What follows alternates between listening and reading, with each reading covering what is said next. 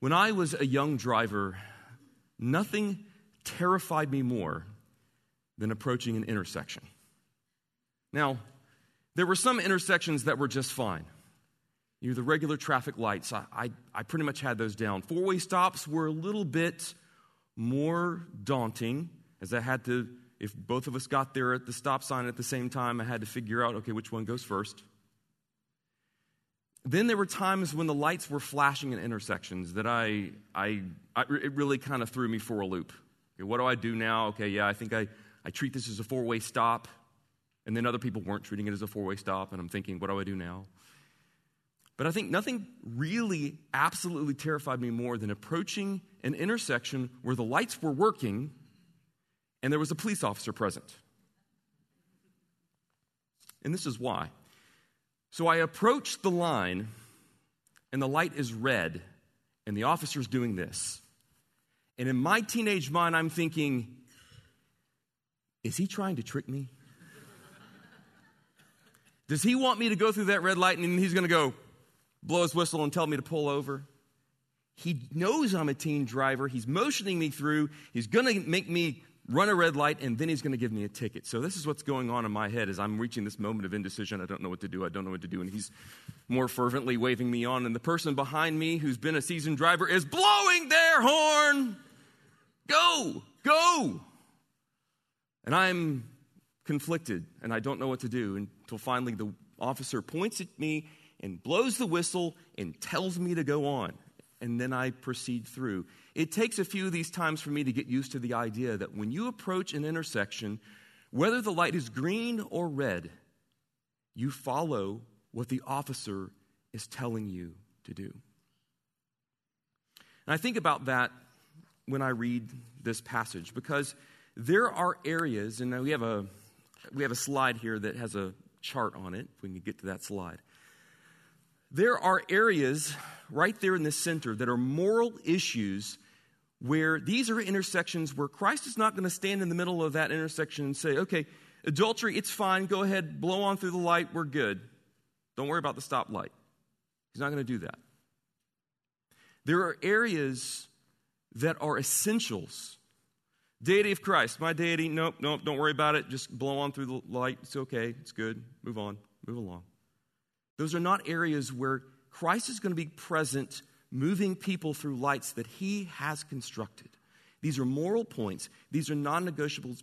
These are unmovables. These moral laws reflect God's character. And yet there are issues of conscience that we brand non-essentials. Those distinctives of particular denominations. Do you dunk with a lot of water? Do you sprinkle on heads? Do you baptize babies, not for salvation? Or do you baptize believers? Those are the distinctives. And then you move out to these disputables. These are the kind of things that my father, growing up in the rural South, wrestled with when he could watch baseball on the Sabbath, but not play baseball on the Sabbath. And he didn't understand why.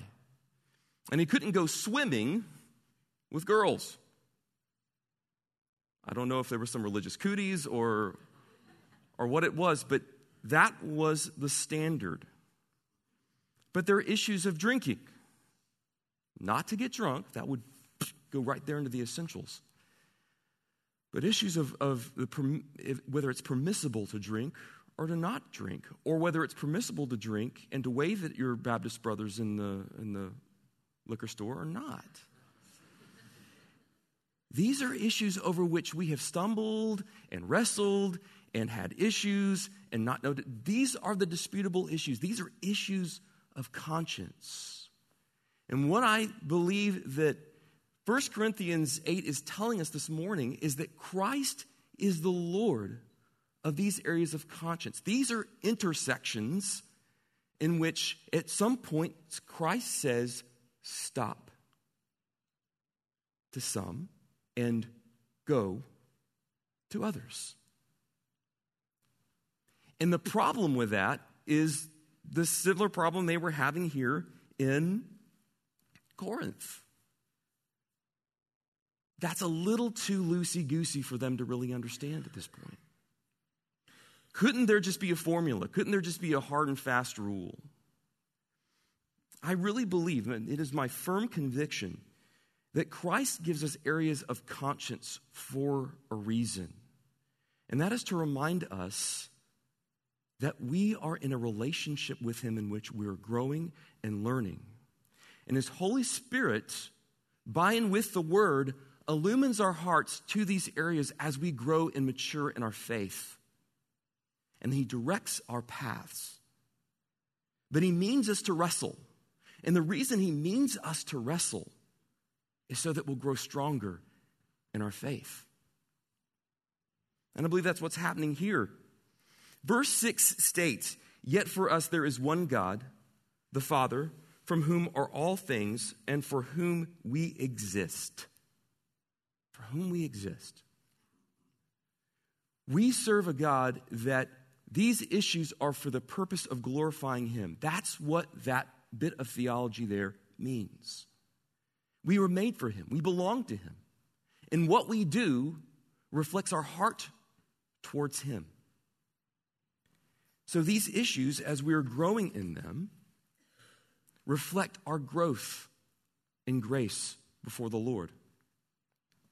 Which is why we must submit to Christ's lordship over issues of conscience. Again, not the essentials that he has said, look, these are the hard and fast rules I've set down. These reflect who I am, and they do not change. But just as he told Peter, rise, Peter, kill and eat. And Peter goes, Lord, he comes to the intersection and says, Lord, no, you're that cop trying to get me to go through the intersection and give me the ticket. I'm not doing it. I haven't eaten anything unclean. And he says, what I have made clean, do not call unclean. He's telling him he fulfilled the ceremonial law, and he is releasing him in freedom to eat of that which was unclean before. So Peter wanted to submit to just a formula, but Christ called him to that relationship. So we must submit to Christ's lordship over issues of conscience. Why? Why must we? I think that we see two reasons here. And the first one is because issues of conscience can stoke the fires of our pride. Look at verses 1 through 6, particularly 4 through 6. That's the theological core. The theological core of this passage is in 4 through 6. And it says this, therefore, as to the eating of food offered to idols, we know that an idol has no real existence. He's stating it. They're just little stone statues. In the grand scheme of things, they don't exist, and that there is no God but one. He acknowledges the fact that what they call gods are probably demons. But if they're eating meat that has been offered to an idol, secondhand, they're not worshiping that God. They are eating of the meat, and it's just meat, and it doesn't defile them. And he says, the problem with that is that not everybody's there yet. Not everybody's to that point of understanding. They've come out of idol worship here in Corinth, and they're really concerned that they're going to be defiling God by doing this. Now, Paul lays down what he knows to be true, but he does so with compassion and not arrogance. And the problem in Corinth is that the people who already embraced this were the people laying on their horns behind the people who felt a conviction not to eat of these meats. And they are honking their horn, saying, go through the intersection. And Paul is calling that out as arrogance and pride. Because not only are they bullying their brothers, they're drawing attention to their own freedom and saying there's something great about them for having discovered this truth on their own. So the first thing that they do when they hear this message read aloud, I imagine, was say, pfft. And they look at the person across the room that's not allowed to eat, and they're like, told you. And in doing so, it reveals their heart.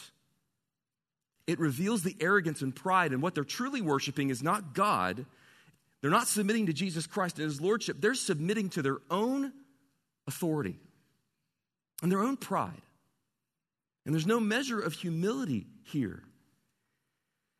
Because Paul says here that you might be right in your knowledge, but your knowledge is incomplete.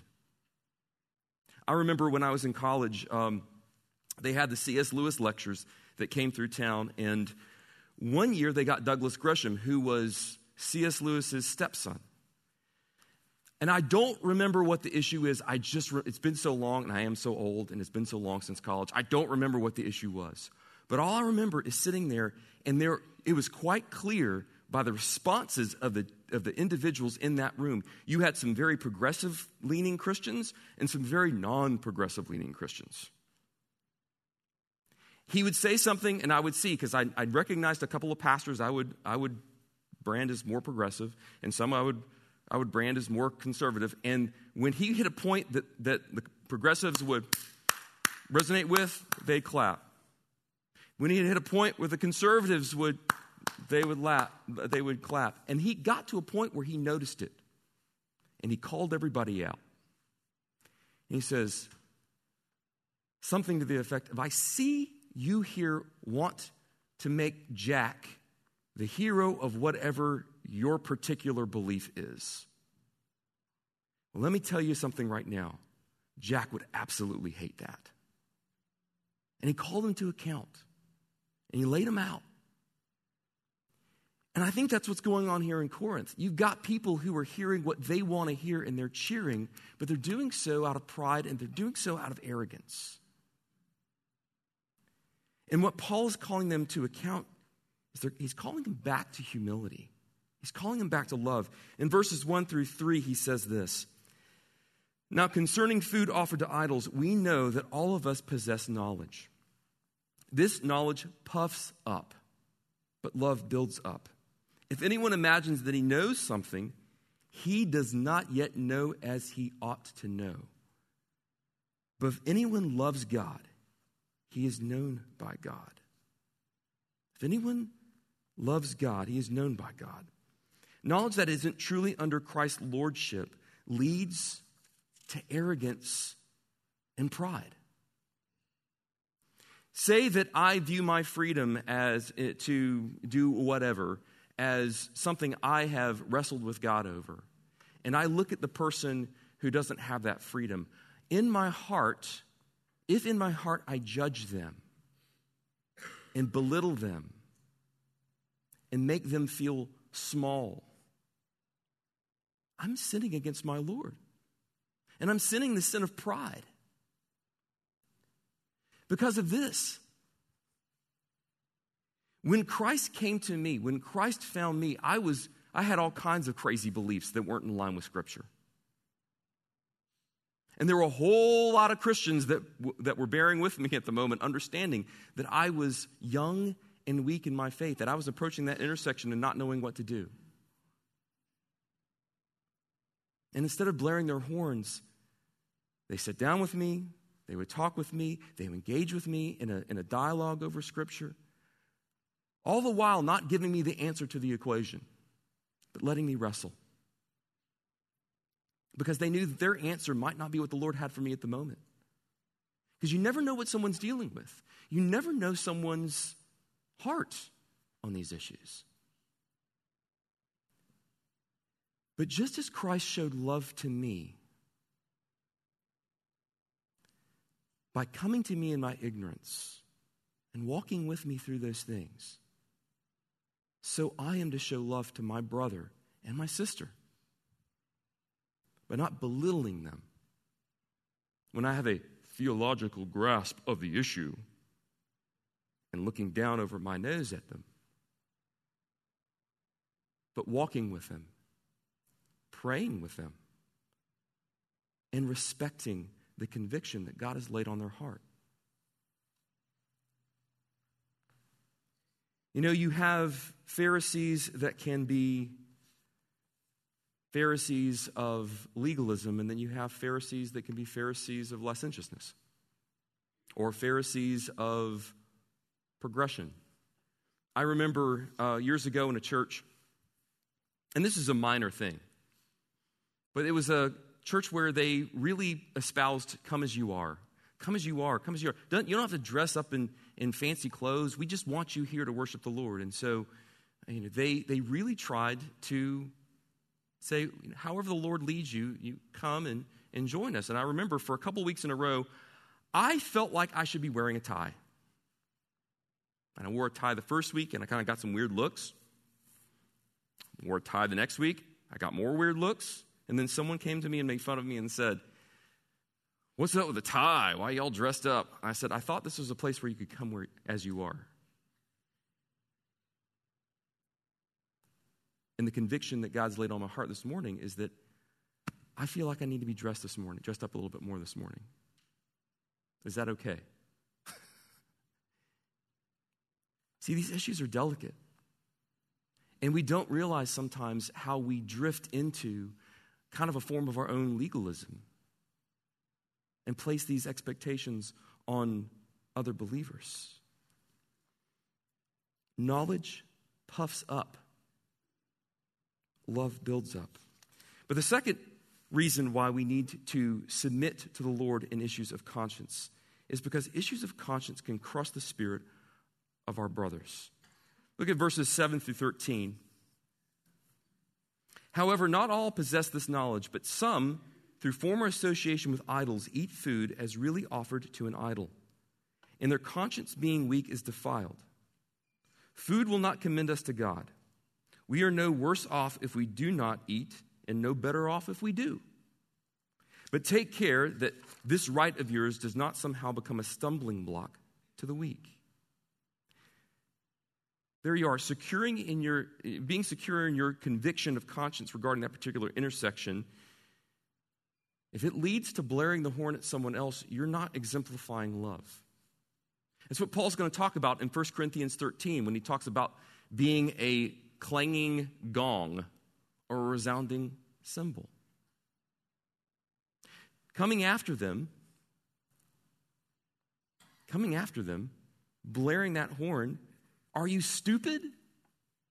Go on through the intersection. But that's not demonstrating a love. And what it does is it may cause our brother who's not where Christ wants him to be. Christ might be clearly doing this to our brother and saying, "No, I don't care if the light is green. I need you to stop. There's a danger ahead for you." And you see this in people's pasts, or the Lord knows their heart better than we do. He knows what they're struggling with. He knows what their conviction is. He knows whether they're doing this out of love for Him or a sense of legalistic perfectionism. And while we can address the legalistic perfectionism, if someone's motivated out of love and they're doing this for Christ and we're pushing them through the intersection, we could be pushing them right into the wreck of their faith.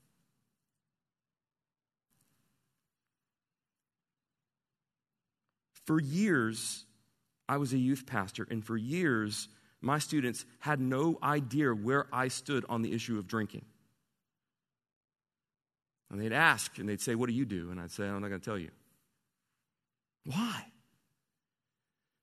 Because I want you to own what you believe before God in Scripture. That's what I want for you. I don't want you to either not drink or drink because I do. Because that's solving the equation for you. You're not showing your work as your friendly math teacher used to tell you to do. And in showing your work and really wrestling over that issue, you're growing deeper and deeper in your faith. It's so easy for us to want to answer those questions. Now, I'll be happy to talk about them theologically over an issue. This is what the Bible says. This is what the Bible says. That's what Paul does at the beginning of the chapter. He lays out the theology. But he doesn't do so in a way that makes the decision necessarily for them. He tells them, look, whether you eat or don't eat, that doesn't make you better before the Lord. What matters is that you're following after Christ. He goes on in verse 10 and says, "For if anyone sees you have knowledge eating in an idol's temple, will he not be encouraged if his conscience is weak to eat food offered to idols? And so by your knowledge, this weak person is destroyed. the brother for whom Christ died, thus sinning against your brother and wounding their conscience when it is weak, you sin against Christ. So if in my freedom, if I'm like Mel Gibson up there yelling, freedom, and really pushing along someone who does not yet truly have the conviction it is okay to do this or they shouldn't do this, what I'm doing is I'm crushing them. And if I'm crushing them to bowing to the God of my own freedom rather than the lordship of Christ, I'm sinning against them.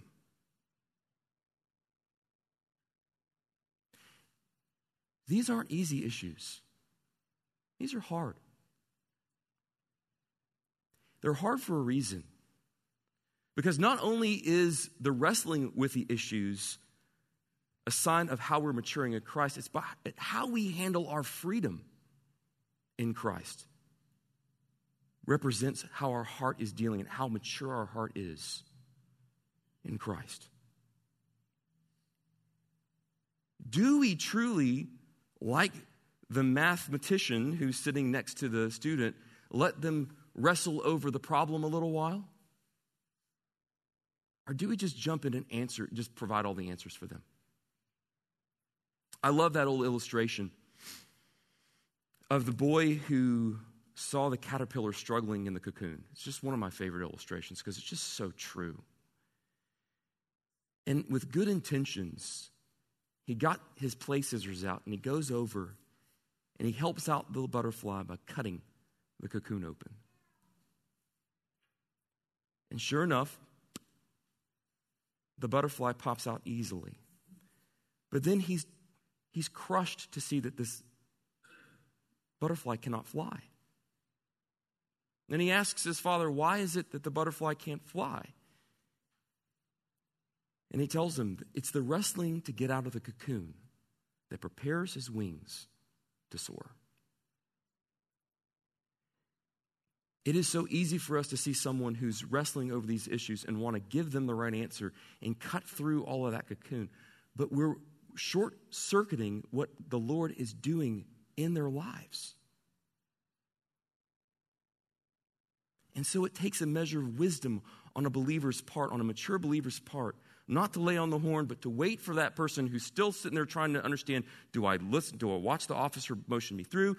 Do I stop? What do I do? And encourage rather than blare the horn.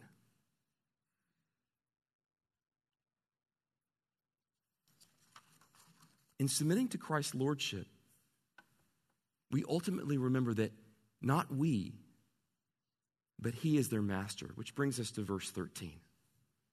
It says, therefore, if food makes my brother stumble, I will never eat meat, lest I make my brother stumble.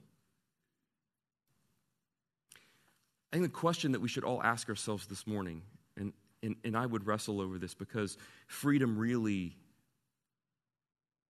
pulls me, draws my heart. Am I willing to put whatever it is away if it meant winning the heart of my brother? See, because at the end of this passage, it's Paul talking to the Corinthians, and then suddenly he shifts in verse 13, and he says, not, therefore, if food makes your brother stumble, you should never eat, lest you make your brother stumble. He says, therefore, if food makes my brother stumble, I will never eat meat, lest I make my brother stumble. He's personalized this. Paul, who knows he is free to eat, is the same Paul that restrained his freedoms in front of some people that he would either win their hearts to Christ or that he would help them grow deeper in their love for Christ and deeper in their relationship with Christ. Where are you this morning?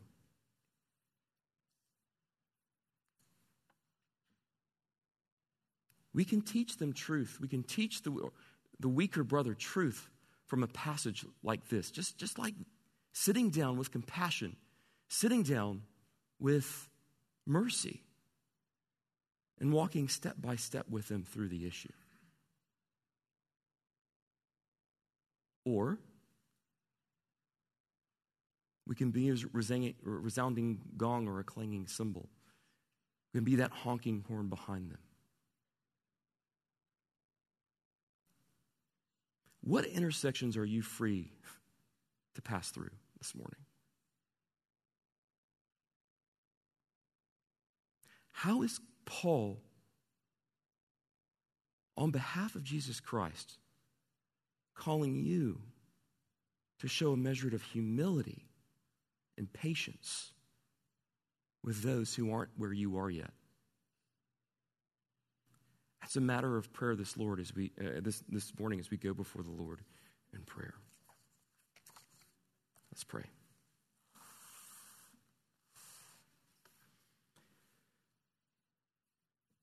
Heavenly Father, there are so many issues over which we are free. And there's so many brothers and sisters who, not out of legalism, not out of want to jump into the middle of the intersection and tell everybody what to do, but have a true concern, aren't where we are. Lord Jesus, give us the spirit of the humility not to get out of our car, to go into the middle of the intersection and tell them either to go through or not to go through. Help us to remember that you are Lord. And over the areas that you've said are areas of conscience, not moral issues, but areas of conscience, may you convict us and help us to remember you are ultimately the Lord over those, for us and for our brothers, and that our job is not to keep our eyes on what they're doing, but what you're calling us to do. Give us humility, give us wisdom, and give us grace, because we need it. We cannot do this without your Holy Spirit working in and through us. We pray it in Jesus' name. Amen.